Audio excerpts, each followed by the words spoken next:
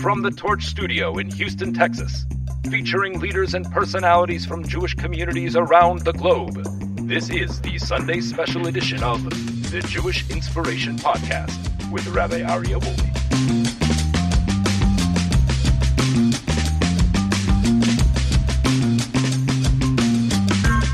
Welcome back, my dear friends, to the Jewish Inspiration Podcast. My name is Rabbi Aryeh Wolbe, and today we have a special treat. We have a new special edition of the Jewish Inspiration Podcast where we're going to interview special guests on a hopefully frequent basis, but this I would call a special edition of the Jewish Inspiration Podcast. Our guest this week is my dear friend and Rabbi Lazer Brody, all the way from Ashdod, from Israel.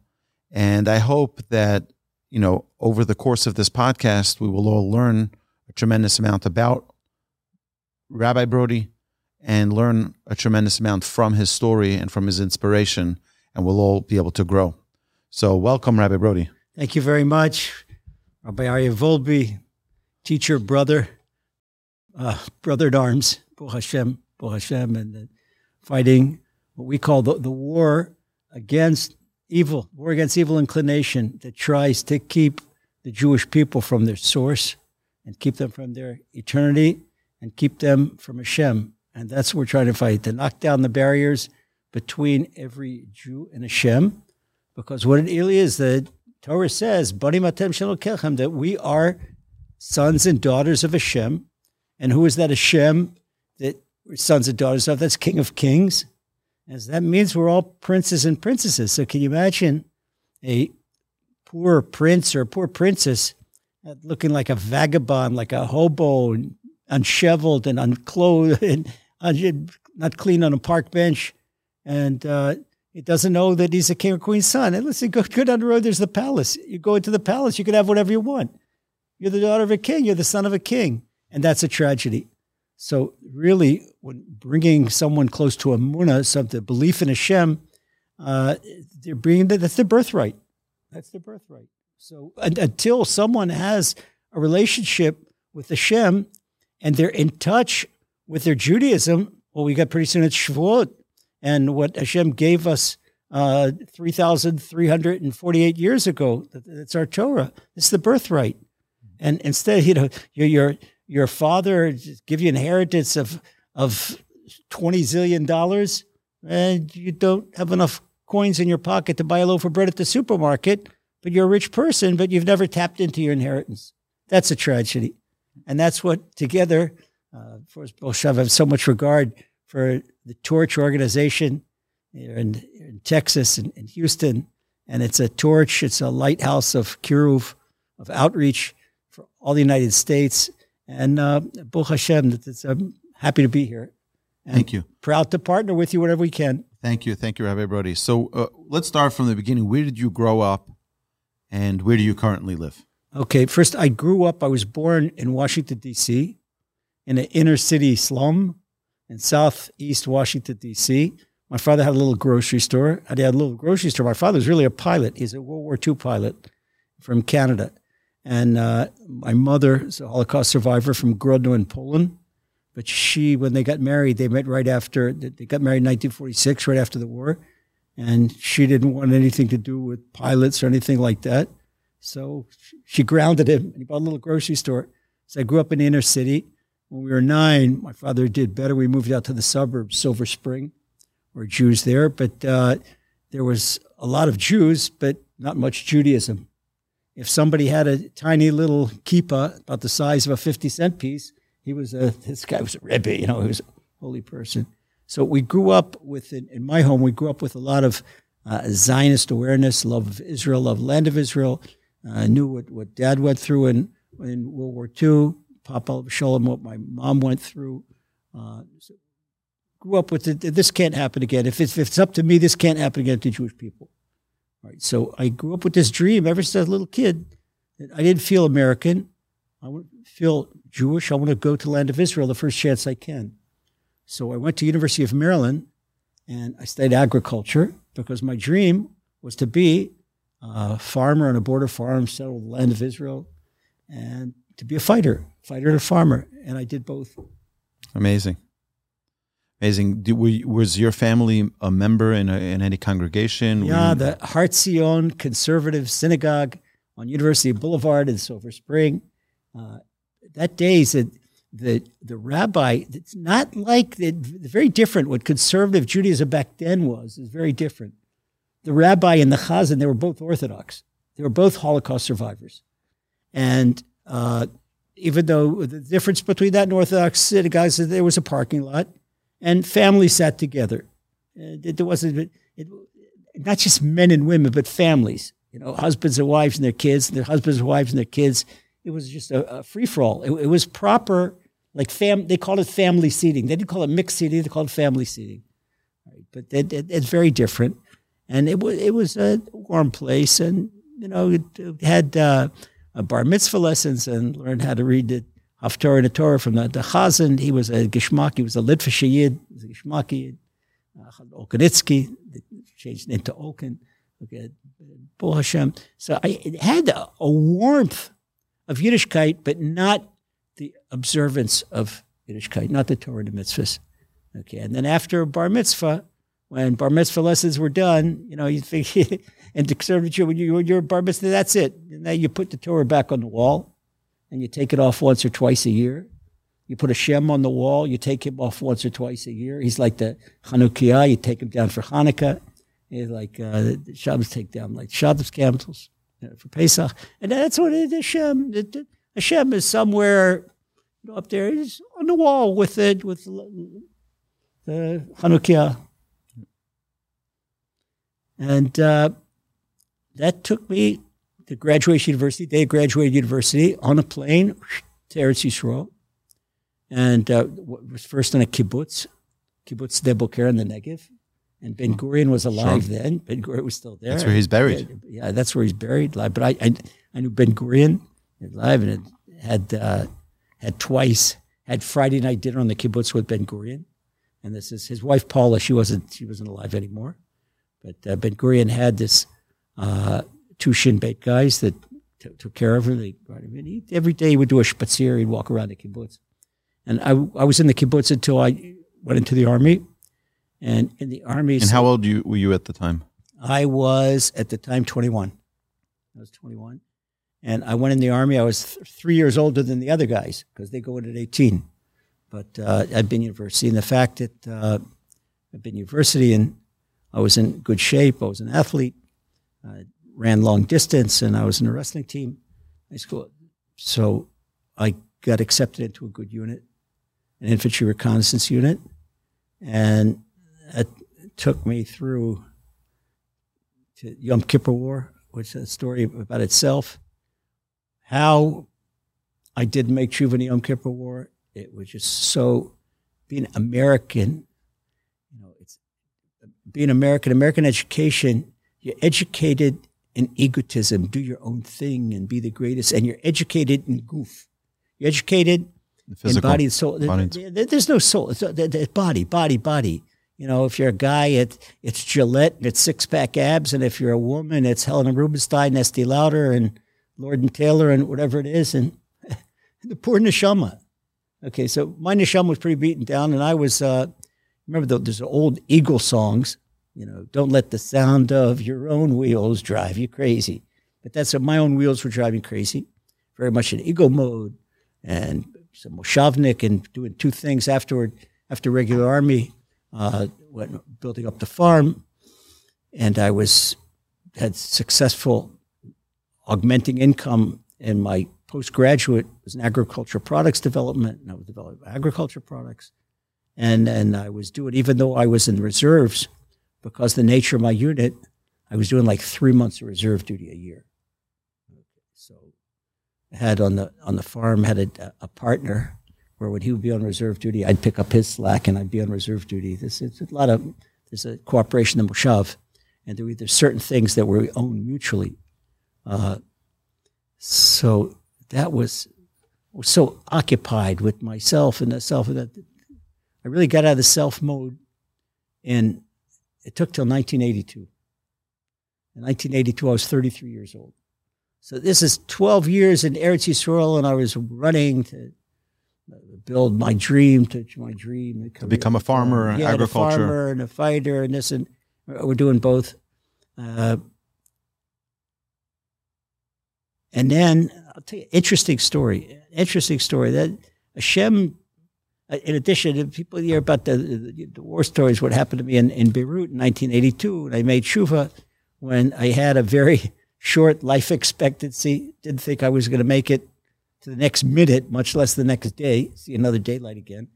And when I got it, I had a really amazing discovery of my neshama under extreme pressure where there's nowhere else to go. It's when the body shuts out, that's when the neshama kicks in. I say this about Emunah, when the brain and logic kick out, that's when Emunah, your pure and complete faith in Hashem, they kick in. There are no atheists in a foxhole. Oh, no. But the problem is, if they make it out of the foxhole and they go back to that is like saying, the guy is real in need and he's need of money, and he says he doesn't have money but for Shabbos. He says, Rabbi, well, do me a favor, give me $200, I could buy Shabbos. Okay, fine. You see, give charity, $200, the guy really needs it. And the next day you see him on the street and you say, good morning. You didn't ask him for anything in return. You say, good morning. I did a favor. Maybe we should be friends. And he looks at you and says, who are you? That's gross ingratitude. One thing, especially in Judaism, the ugliest thing in Judaism is ingratitude, because the word for Jew is Yehudi, and it comes from the word to give thanks, lehodot. And when a Jew opens up his or her eyes in the morning, the first thing it says, Moida ani, thank you Hashem, I cut back my life.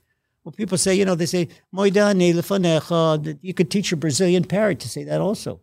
That doesn't mean it's worth anything. But if someone's been through an experience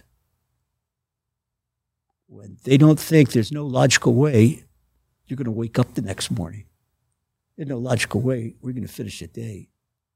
And you came up when, I like to imagine that when I say Moide ani lefanecha, that the words put a crack in the ceiling, that they just fly up. You say Moide ani, and you feel, wow, a pilot before he takes off, he checks all his avionics and checks it, right edge, left edge, this system go, ready to take off. You take off, push up, open my eyes, got my eyesight. I can breathe. My lungs are okay. Boom, boom, boom. The heart's working. 10 fingers, all systems go. Thank you, Hashem. Melech Chai v'Kayam, the king, the living king. You gave me back my soul. Why not? Why don't we say Shechzalta bi gufi? You give me back my body. Okay, my body said, Rabbi, why so many millions and millions of people in America are clinically depressed? Because they think they're bodies and they don't know their souls. So if you're a body, every day, every sunup is a day closer to your funeral. But stop and think, does the Almighty, does he do say, what are we, we're paper cups, we're throwaway utensils? That when Shabbos is over in the trash can, close the sack and boom, throw it out in the bin? Is that the purpose? And the eyes are more sophisticated than anything NASA has, any camera that NASA has. And the digestive system. And the skin where oxygen can come in, the skin can breathe. If a person's skin is completely sealed, the person gets choked. But yet nothing spills out. The blood doesn't spill out. Nekavim, chalulim. And it's water, but exactly. The prayer we say, people say, well, what do you need a prayer to come out of the bathroom for? Well, if it's too much, that's not good. And if it's too little, the person's really in pain. So when a person has natural removal of waste, and not only that, it's pleasure. You ever have to take apart a carburetor to clean a carburetor? It's really complicated. Mm-hmm. To clean our carburetors, takes a couple minutes and a pleasure. It's Hashem. That you are the physician of all flesh, and you do wondrous things that no machine can self-clean like the human being. It's amazing. It's fantastic. So now, when we realize what's the difference between the live body and the dead body, it's this life force. It's called neshama. And Rabbi Shimon Bar Yochai says in the Zohar that it's a tiny spark of Hashem. That's good news. That's good news because a tiny part of Hashem, that means Hashem, like the Torah says, that we're sons and daughters of Hashem. What does it mean we're sons and daughters of Hashem? It means we have our Father in heaven's spiritual DNA, and that's the neshama within us. So we don't, the Rambam, the third principle of our Emunah, is that Hashem has no physical properties or no physical attributes. So when the Torah says the hand of Hashem, the voice of Hashem, it's all a metaphor. Because since we're human and we're trapped in a human body, we have a finite language, and we can only understand by using finite language. We can't speak the language that they speak in the heavenly realm. They don't understand it. But this is what we understand.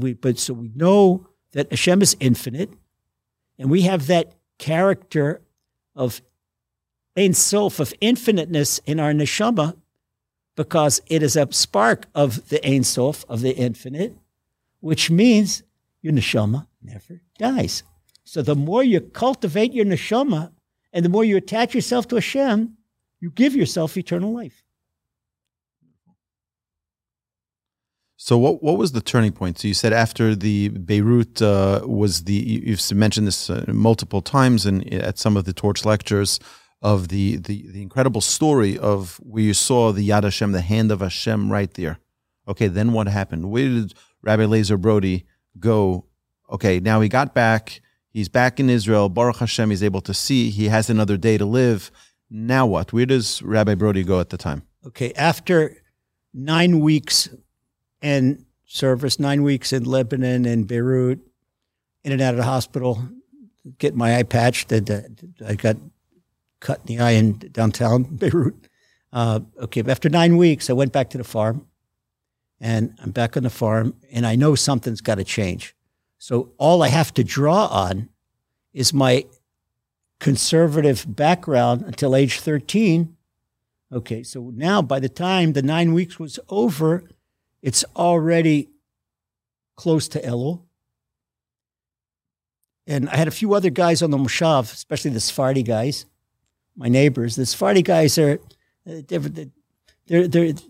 maybe they're not religious, but they're not anti. Okay, so my Sephardi neighbors, I had a couple of Ashkenazi neighbors, one that they came up through the national religious system, and they became non-observant in the army. It's funny, 70% of the religious boys that go into the army to come out non-observant. It's sadly. Yeah. Anyway, so, these guys, the Sephardi guys said, hey, listen, let's make a little synagogue on the Moshav. So that's what I did. I said, got to do something. So we had Rosh Hashanah prayers on the Moshav. And the Rosh Hashanah prayers was what Lazer remembered until age 13 of the Rosh Hashanah davening. Okay, but it was like, when I look back at that, maybe Hashem got big nachas like that the story of the Baal Shem Tov, where the Baal Shem Tov brought this little orphan boy into the shul, and he didn't know, he couldn't read. He was an orphan at a young age, didn't have a mother, didn't have a father, a little Jewish boy that went around looking for a morsel of bread. And the Baal Shem Tov brought him into shul, and somebody gave him on Erev Yom Kippur, somebody gave him a siddur, and he didn't know how to hold the siddur, but he heard people in Kol Nidre, people crying out. He saw people crying in Kol Nidre. So he did what he could do. He knew from the village. He started crowing like a chicken. And that's what he did. Some people cried out, so he's crying out too, crowing like a chicken. The Baal Shem Tov said there was never a prayer in Shemayim like this young orphan's prayer. That there was a tremendous difficult decree on the Ukrainian Jews. And this little poor boy crawling out to Hashem in the way he knew, like the way a rooster calls out in the morning, that this had the decree started. That was probably, my davening back then was like that little... the little orphan. Yeah, the little orphan crying out to Hashem. So what sealed the deal? I didn't know what to do with myself. I knew a Chabad guy from Hadera. Hadera was 30 kilometers away. And at that time, my oldest son, in 1981, this 1882, we're already before Rosh Hashanah of Mem Gimel, came before 83. 1983. Yeah. And you were married at the time? Yes. This is my first wife. She was from a modern Orthodox family. From the U.S. as well? From the U.S., yeah. Met at University of Maryland. And came up with a group of kids called a Garin. They were supposed to go to Sde Boker. So why leave Sde Boker? Because Israel was too difficult for them, and she and I were the only ones that stayed. And so I went to my unit and this and that. But ultimately, back then, back then, there wasn't Eshet Torah rabbis. There was no Uri Zohar, and there was no Rabbi Aryeh Volbe, and there was nobody, the Haredi rabbis, they didn't know what to do about Shuv. They didn't understand. What do you do with this guy that's been through the College of Agriculture and it's been through infantry recon? What do you do? I'd look at these guys and they don't understand me. Some guy with a long beard and a guy with his pearly white hands that never left. Hey, I've been down in Macho Land. Yeah, some nasty gutters, and so there was nothing. But as I was going, the way we do things, and the way Lazer in particular, it's nothing halfway. You do something halfway, don't do it. You're all in. No, it's all in. And my ex, she didn't like that because she came from a modern Orthodox family. The modern Orthodox family, why the modern is an adjective? I don't mean to insult anybody, but just say, this is what we do. This is what we do. Since we are modern Orthodox, we're allowed to take our sleeve length from here up to here, and we're allowed to wear a different type of hair cover, not cover hair at all. And we're like this, okay, but here comes her husband. Hey, wait a second, this is not Shulchan Aruch. And this made all kinds of friction. And we tried to bridge it. We couldn't bridge it. So eventually we separated and divorced. And Baruch Hashem, today my wife of 33 years, that's my Zivug Sheni, my wife of 33 years, she's Israeli. She's a former tank sergeant. Tzedek is off the charts. And Baruch Hashem. So that was part of. How many children did you have? I kept 3 from the first marriage, and I have 1 from the second. And my 3 first ones, the youngest one, he was then young, that one of the deal in the divorce that gave her everything we had, and it took him, put him in yeshiva. The 2 older boys, they stayed with their mother, they went in the army. And they were also in commando units, and great commando units. The oldest son, after the army, he went to university, he made tshuva on his own. So today he's a rabbi with 10 kids. Wow. Okay. He was in the Sea Commandos. My second son is a physical therapist in Canada. He was in Duv Devan. That's the behind the guys that... The secret undercover. Yeah, undercover. And my third son is a Rosh Koilel in Brachfeld in Kiryat Sefer, that he was in the program. One thing I told my third son, my son Chagai, when he was 17 and a half, I said, I don't care if you go to yeshiva and not go to the army, but you've got to learn Torah with the same dedication that the soldiers in the army. Ben Sion and Danny did in the army. Okay, so that really went into his heart. He became a masmid, learned day and night, as Mashgiach had to force him to go to bed. And if like you did learn until a couple of minutes before. If I recall correctly, he learned in Yad Aron. Rad Aron, exactly. Yeah, so that's my brothers learned. My entire family, we all learned very close with Rabbi. Okay, so Rabbi Eichenstein. Rabbi Shia Eichenstein, sure. And see, you know what level yeshiva that is. It's the top of the top. Yeah, these guys. That's all in. Right. That's all in. That's complete immersion. And maybe they're not the highest IQ guys. They are the most dedicated. Most dedicated. Yeah. They don't lift Amazing. their heads up to it. So where did you go to get your education and to grow in your Yiddishkeit? Okay, so here, this is the story how I left the farm. This is a story no less interesting than what happened in Beirut. Okay, when the war broke out, it was Saturday morning, Shabbat. Why do I say Saturday? Because it was still Saturday for me and not yet Shabbat. And it was the height of picking season. Not the picking. So the Jeep comes from my unit. And I said, the Jeep comes. That means I'm going. All right. And my son then was 11.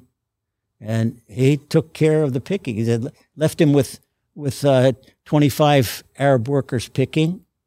And the way our neighbors in Vadiara, down the workers, they 1 peach for the boss and 2 peaches for me. That's the way it was. Because I had no choice. And that's okay. So there's the crop. A fruit farmer works all year long for that 1 crop. Okay. Never made so much money on the farm. And I wasn't at the farm, and it was left with my 11-year-old son and my neighbor. He filled in for him. Okay. The next year, come back after the war, back on the farm, and by me, it was like it was by the book. University of Maryland, College of Agriculture. My fruit trees were pruned so gorgeous, like Kiddush cups. And the rows, you couldn't feel a weed. They cultivated everything perfect, not perfect. Spraying on time, fertilizing on time. I had a great crop coming in. So I called Nuva, the wholesaler at Haifa, and I said, this is Lazer from Me'ami, and it's a couple of days before Rosh Hashanah, and there's nothing to say Shechianu, except I have this golden king plum, a golden plum that nobody else had, because I'm in the middle of Israel, but I'm 600 meters above sea level on Vadiara up the mountain, 8 kilometers up the mountain. It's right on the border where Shomron starts, okay? And I had this special, it was great weather, and it was weather like Tzfat. And a beautiful place, my moshav. You could see from in the west, you could see the sea. In the east, you could see the Jordan Mountains. In the north, on a clear day, you could see the Hermon. It was a beautiful, but it was what called a kochav uchot. It caught all the winds from all 4 directions. It was cold up there. It's a half hour from Hadera, but the weather's like Sfat. And so I had this special guy tell them that I estimated, had 3 dunams of these plums and maybe 5 tons of dunam. I said, about 15 tons of these plums. And the guy at Nuva, the wholesaler, he says, Lazer, you're going to make a killing.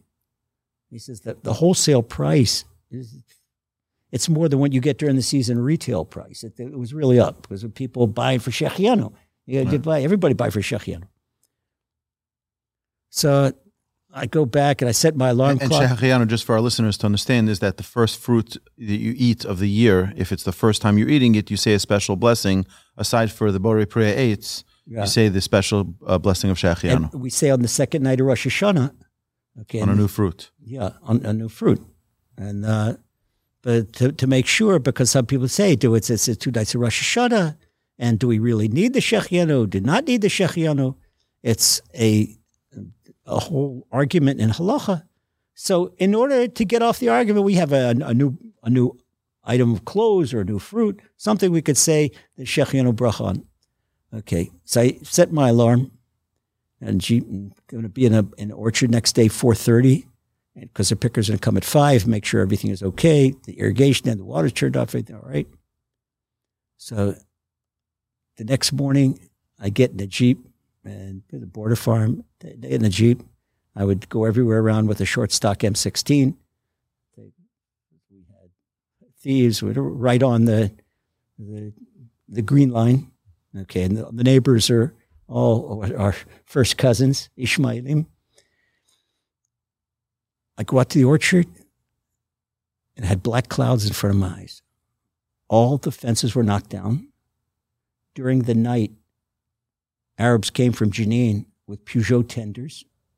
That's Peugeot pickup trucks, where they couldn't get into the orchard. They had donkeys. And they had a whole crew. I was not left with a plum for breakfast.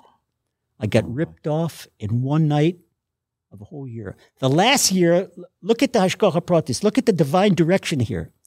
I didn't do, what's Hashem give me a message? I did not lift a finger. I was away in the army. The whole farm was on automatic pilot.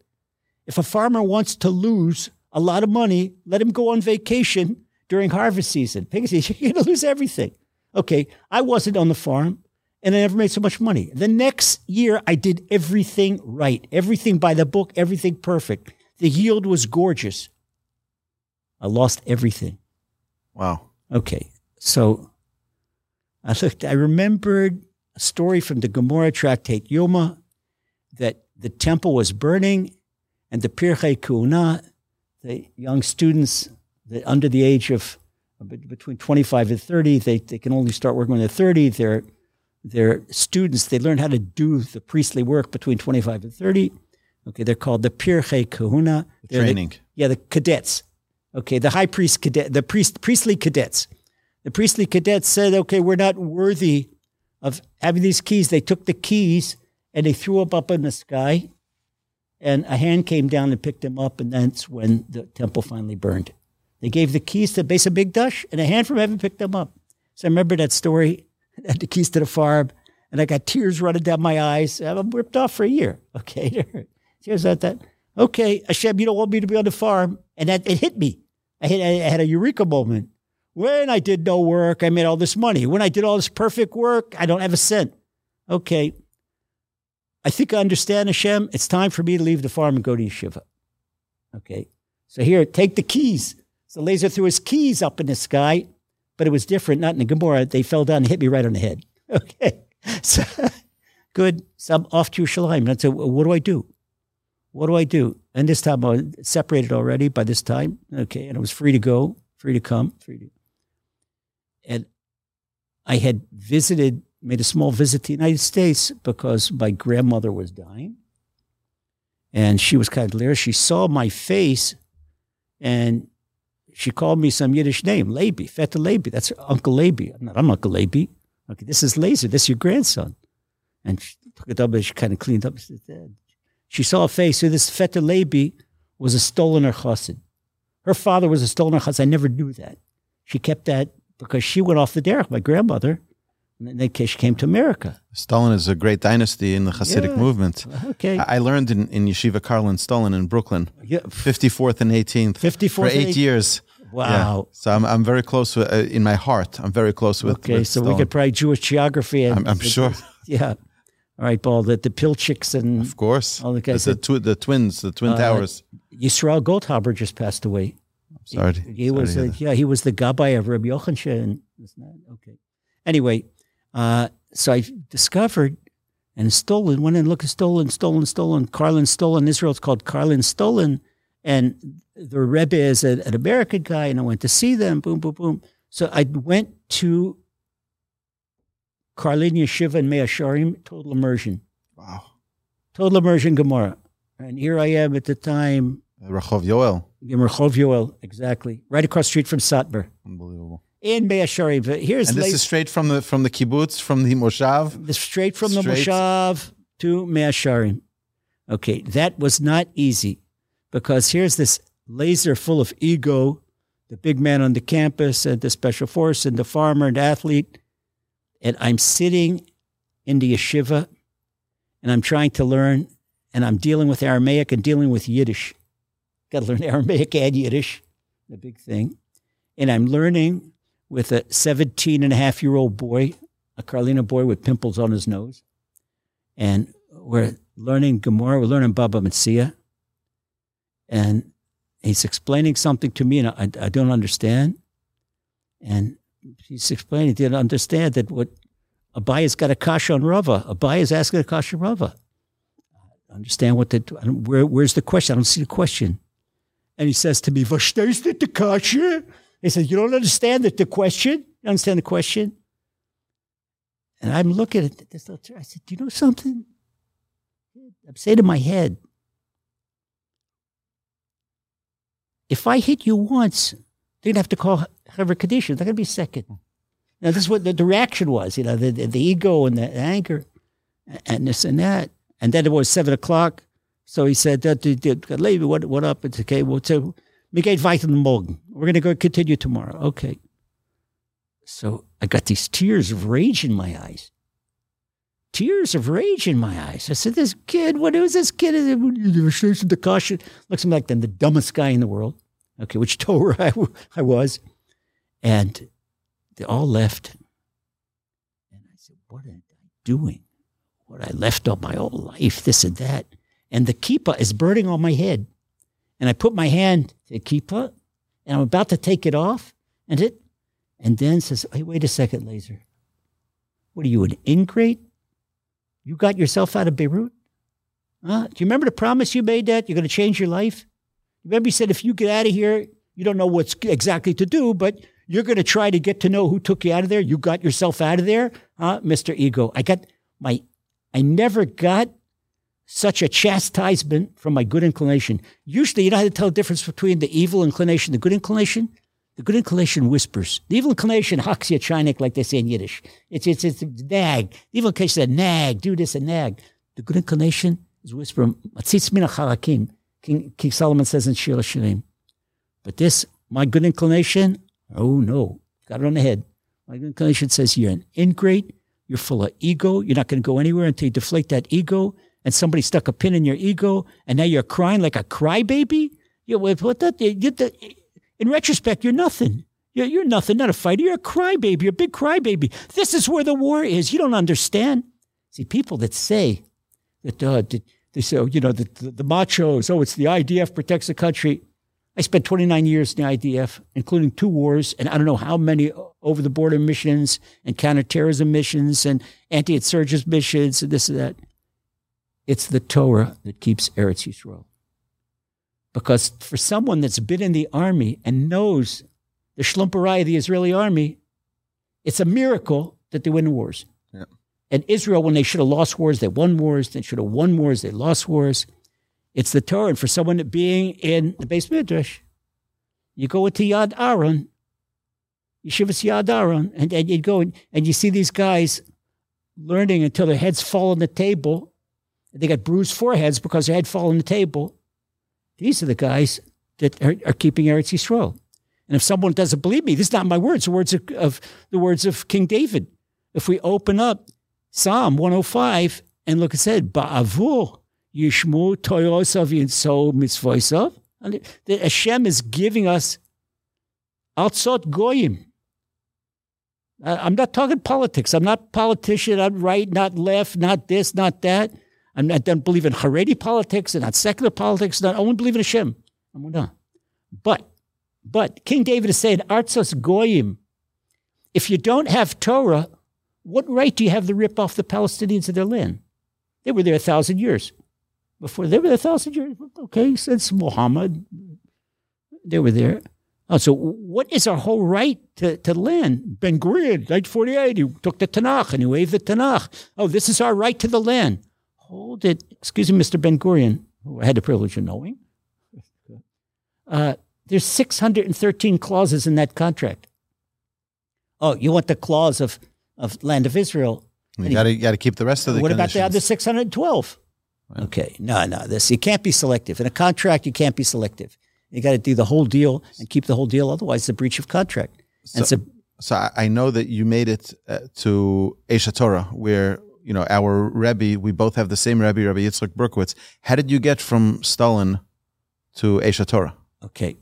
So I had a friend, and someone told me that there was a smicha program for Balei Tshuvas that Rabbi Noach Weinberg, he had this chazon, he had this vision, and he wanted to do, from a Torah standpoint, that Lubavitcher Rebbe sends rabbis all over the shluchim all over the world, but Rabbi Noach wanted his rabbis to be real ordained rabbis. So Rabbi Noach made a rabbinical program, rabbinical kollel, for Baal Tshuva, and Baal Tshuva, before the Uri Zohar, everybody knows Uri Zohar. He was before us. And the Rosh Kollel was Rabbi Yitzchak Berkowitz, who is today one of the greatest American rabbis alive. Talmud Chacham and a Poisek. Don't have enough good things to say about him. The Sholem Meshiv was Rabbi Yosef Yitzchak Lerner. Also, that was special. I loved Rabbi Lerner very much. Still love him. Of them both. So what did they say when you came to Eish Torah and you tell them, listen, I'm originally from Washington, D.C. I'm a moshavnik who has a degree in agriculture, and I ended up in Karlin, and now I'm coming to Eish Torah. Okay. Well, Rabbi Yitzchak Berkowitz, he interviewed me, and he was smiling the whole time. I had really nice vibes. But I was waiting. It took a long time to get an answer from the yeshiva. And I didn't know what was happening there. I only found out last year what had happened. You want to tell that? Rabbi Aryeh Wolbe. So we had the same alma mater. Okay. And so it's funny, yeah. So you tell the story. my father-in-law at that time, Rabbi Eli Gewirtz, my father-in-law, Rabbi Eli Gewirtz, who at the time was the mashgiach of Eish Torah, had a different feeling than Rabbi Berkowitz about this lunatic guy who's like, what? This guy is a farmer and he went to Karlin and now is coming to Eish Torah. What do we need this guy for? Like, but Rabbi Berkowitz saw an incredible light and they fought it out. And I heard this from Rabbi Berkowitz himself, and he says, we had a big argument, my father-in-law and my Rebbe, and my Rebbe won. Baruch Hashem. and then he said, Baruch Hashem, he has hundreds of Talmidim, hundreds of students who have gone through the rabbinic program, who have smicha, who are ordained rabbis. And it says, Mikza shvacho b'shal adam b'fanav. You only say partial praises in front of a person. He said he never had a student like Rabbi Brody. That's what Rabbi said. So there you have it. Okay, Baruch Hashem. So I hate to say this to my father-in-law, but Rabbi won. Okay, Baruch Hashem. I still, it's funny. It's part of Hashem, and the way Hashem has, and Rabbi Gewirtz. I only after I met Rabbi Aryeh. I mean, the truth is that if you were in his position, you'd probably think the same way. Yeah. Who's this turkey? The guy raised turkeys and peaches and plums.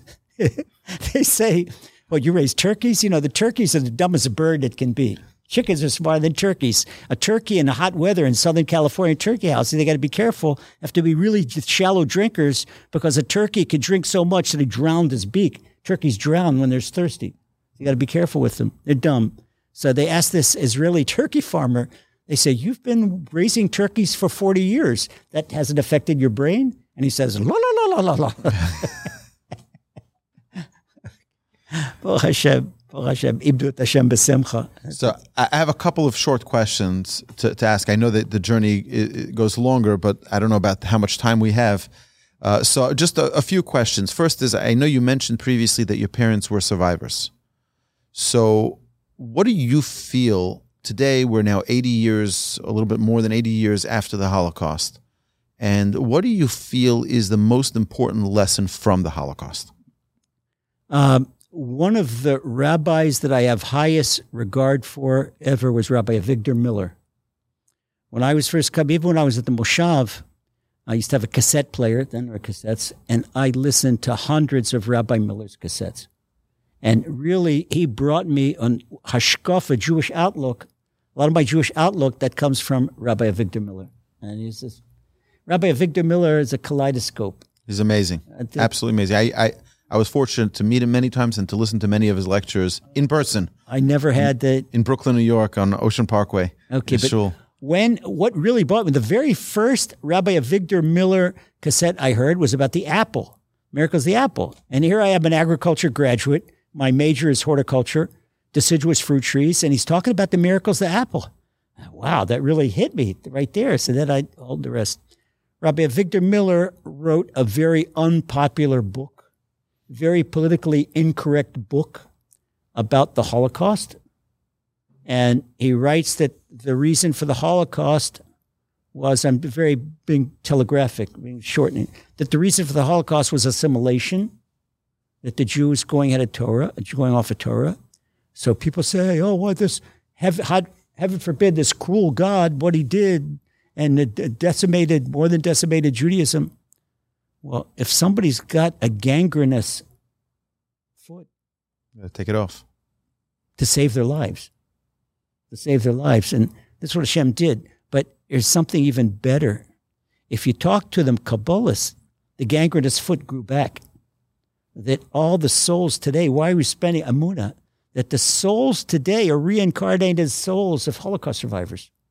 And they came back now. There's a problem, according to Kabbalah, with the Holocaust survivors because they were martyrs, with the Holocaust martyrs. A martyr, it says the promise in the Gemara, it talks about Bnei Lod, Achim. A martyr gets the highest point in Gan Eden. So imagine they take you and they buy you a front seat. An express train. Yeah. To Olam Haba. Exactly. someone takes you and buys you $1,000 ticket to hear the Boston Philharmonic, but all you listen to is this acid rock. You don't classical music. You don't appreciate it. Here's music, and you're bored stiff.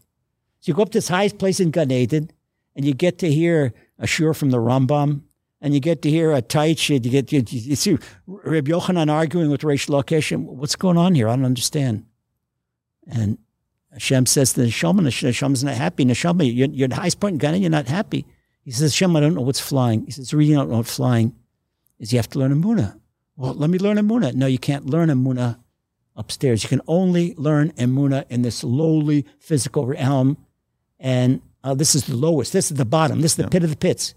Because the Gemara says in Gehenom, they know the truth that Korach and his buddies are singing Moshe Emes v'Torah. So Emes, Moshe's truth, the Torah's truth. But here in this world, they don't know that. So that means on a spiritual level, we're at the lowest realm. So the neshamas have to come back here. And that's the mutual challenge of every neshama in this generation, is to learn Emunah. And Emunah is not a matter of just being observant, being religious. It's having your own personal relationship with the Almighty. Amazing. Thank you. So if there was something that you can say to someone who isn't yet Shomer Shabbos, what would you say is the most convincing reason that you feel that someone should consider keeping Shabbos? Okay, first of all, like I mentioned, you're the king's son. You've got this Swiss bank account with these zillions of dollars in there. You don't know the number of the bank account. Here, give the number of the bank account. Go and take it. Here's your account, and enjoy your account. Enjoy it. Okay, you've got this rich Father in heaven who happens to be the king. All right, so start right now. I don't care. This moment you don't keep Shabbat. This moment you don't keep kosher. The one thing I want you to do before Shabbat, before you keep kosher, I want you to speak to Hashem. Speak to Hashem, okay? And be honest. Hashem, I don't know you. I never knew you. Let me get to know you. No problem at all, with pleasure. There's one thing, spiritual law. Hashem does not invite himself to dinner. You have to invite Hashem into your life. Okay, Hashem doesn't come. Sometimes he gives little wake-up calls. My son, my daughter, you need me. But we look at the wake-up call and not at who is calling. You know, be angry at the alarm clock. Don't be angry at the alarm clock. Somebody set the time. Right. Okay. Start each Jew. And you know something? There are people that keep Shabbat and are very careful about the kashrus, but they don't have that personal relationship with Hashem. So what happens is their kids, next generation, there's all this jollies going out in the street. And kids understand, what I got to do this. It looks like rote. They don't understand the motivation. It's robotic. It's what I was till I was 17 years old, and suddenly one day it just hit me. I'm like, why am I doing all these things? And started investigating and learning and growing. And as soon as I found that, I'm like, oh my goodness, I have to tell the world, and that's why I'm here today. Baruch Hashem. So there are a lot of great things happening in the Jewish world today. A lot of really special things. What makes you proud to be a Jew today? When you see certain things, what makes you proud to be a Jew today? Makes me proud to be a Jew. You see, the emblem of torch is a torch. What makes me proud to be a Jew is that there were Jews like Avram Avinu and Jews like King David. And King David is not familiar. King David is a role model. King David as a fighter, as a builder, as a ruler, as a human being. King David, how he managed his difficulties in life. And King David said in Psalm 119, Kol mitzvosecha emunah. All your mitzvahs are emunah. And that's why Lazer Brody devotes his life to spreading emunah, because that's the one-stop shopping. If you have emunah, you have everything. If you don't have emunah, you don't have anything. Okay, so there's Baruch Hashem, there are more learned Rabbeim than I am the Ketishim Gemara, and more learned Rabbeim on Ketishim Halacha. But the point is to connect them to their Father in heaven, and then Hashem will take them where they need to go. And so this is the most meaningful thing to me in Yiddishkeit today, is our heritage, our Torah. And the tzaddikim that gave us our Torah, that by them it came down.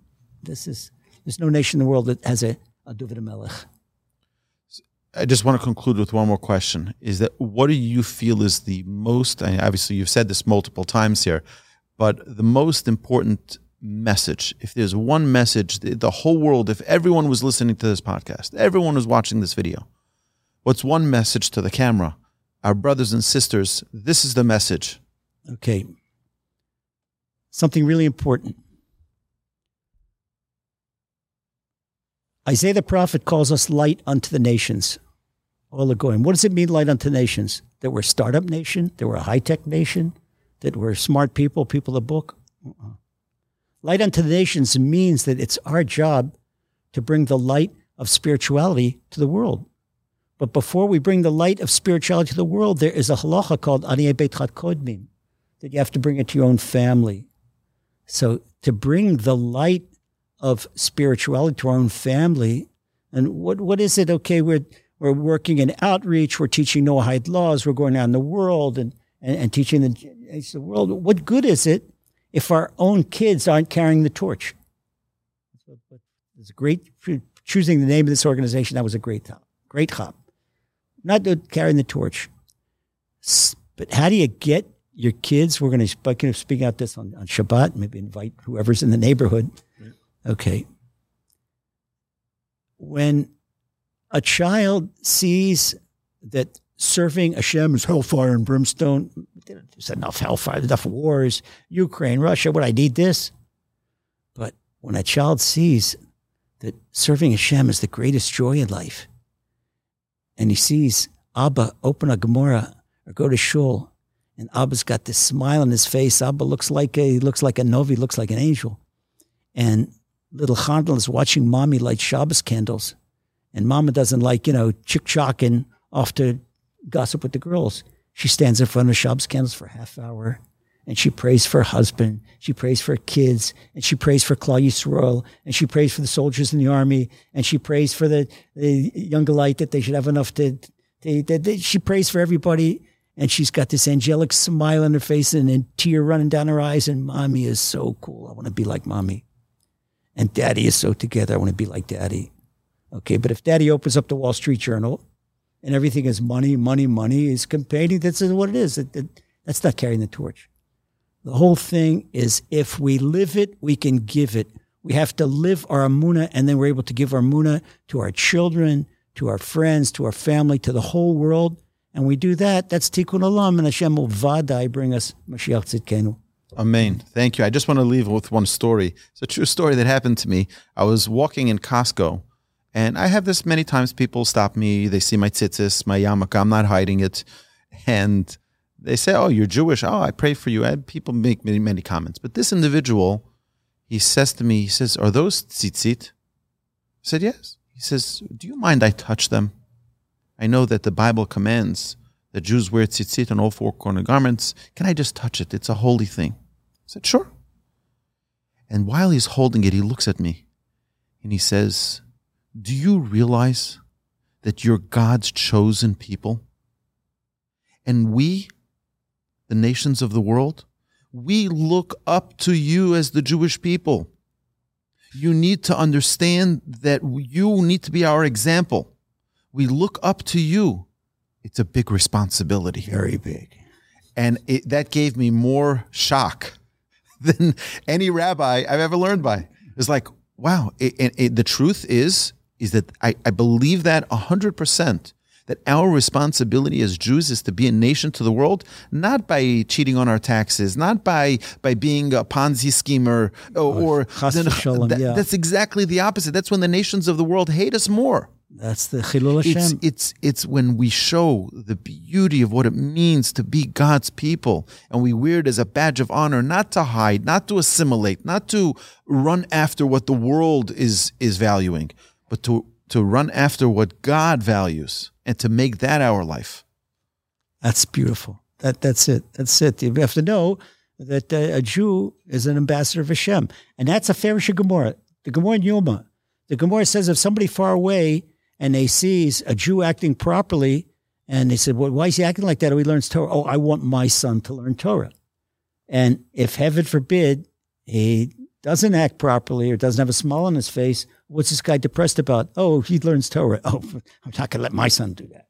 That's it. So, Rabbi Brody, tell us how people can find you online, how people can join your learning and learn with you and from you. Baruch Hashem, thank you. We have 2 websites. One is called lazerbeams.com, LAZERBEAMS.com. That's a play on words of my name. Lazer Beams, that's our website. Our other is Emunah Beams, EMUNABEAMS. That's our podcast. Everything we have on there, the MP3s, the MP4s, all free download. And you're on YouTube as well, no? And YouTube as well, that's all. We have a Zoom lesson live in Israel time. It's every Wednesday evening at 8:30 p.m.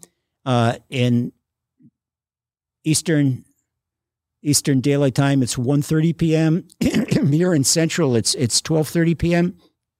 That might be inconvenient, but on the website, on both websites, the replay of the Zoom link is posted the next day, and anyone could go in. You get a free subscription. You get all the news, the new MP3s and new MP4s, things we write about our books. If you want, you could go also, if you see the books that Hashem has given us the privilege to write, they're all about Emunah, how Emunah affects your income, Emunah affects your health. We do a lot of work with health because one thing, I don't know how many may be, there may be others, I'm not aware of them, but Orthodox rabbis that are also fitness trainers and nutritionists. That's a student of the Rambam, body and soul, everything. So there's a lot of information on body and soul about how to keep a healthy body and keep a healthy soul so that the body can serve the soul. The body's to serve the soul. So more than welcome. And there is a sign up for the newsletter. When you sign up for the newsletter, you get notifications of the live Zoom invitations because we don't put those on social media. I remember the first Emunah Hour broadcast we posted on Facebook, and the Nazis crashed it and had the worst spam you can imagine. And but they put it was terrible. Okay, so we send it a private invitation. You get it in Baruch Hashem, and more than welcome. Thank you so much. Thank you so much, Rabbi Brody. It's a huge honor and a privilege. Thank you for joining us on our first inaugural special edition of the Jewish Inspiration Podcast. Thank you, listeners. Please visit Rabbi Brody's website and listen to his podcast, listen to his shiurim. His Emunah Hour is famous, and it will change your life. Have a magnificent day. Have a magnificent week. And, of course, a beautiful Shabbos. We're looking forward to a great Shabbos here in Houston together. Okay. Thank you. God bless. You've been listening to the Jewish Inspiration Podcast, a Torch production. Become a supporter at torchweb.org because your assistance enables more Torah learning around the globe. To find more lessons offered by Torch, please visit torchpodcasts.com.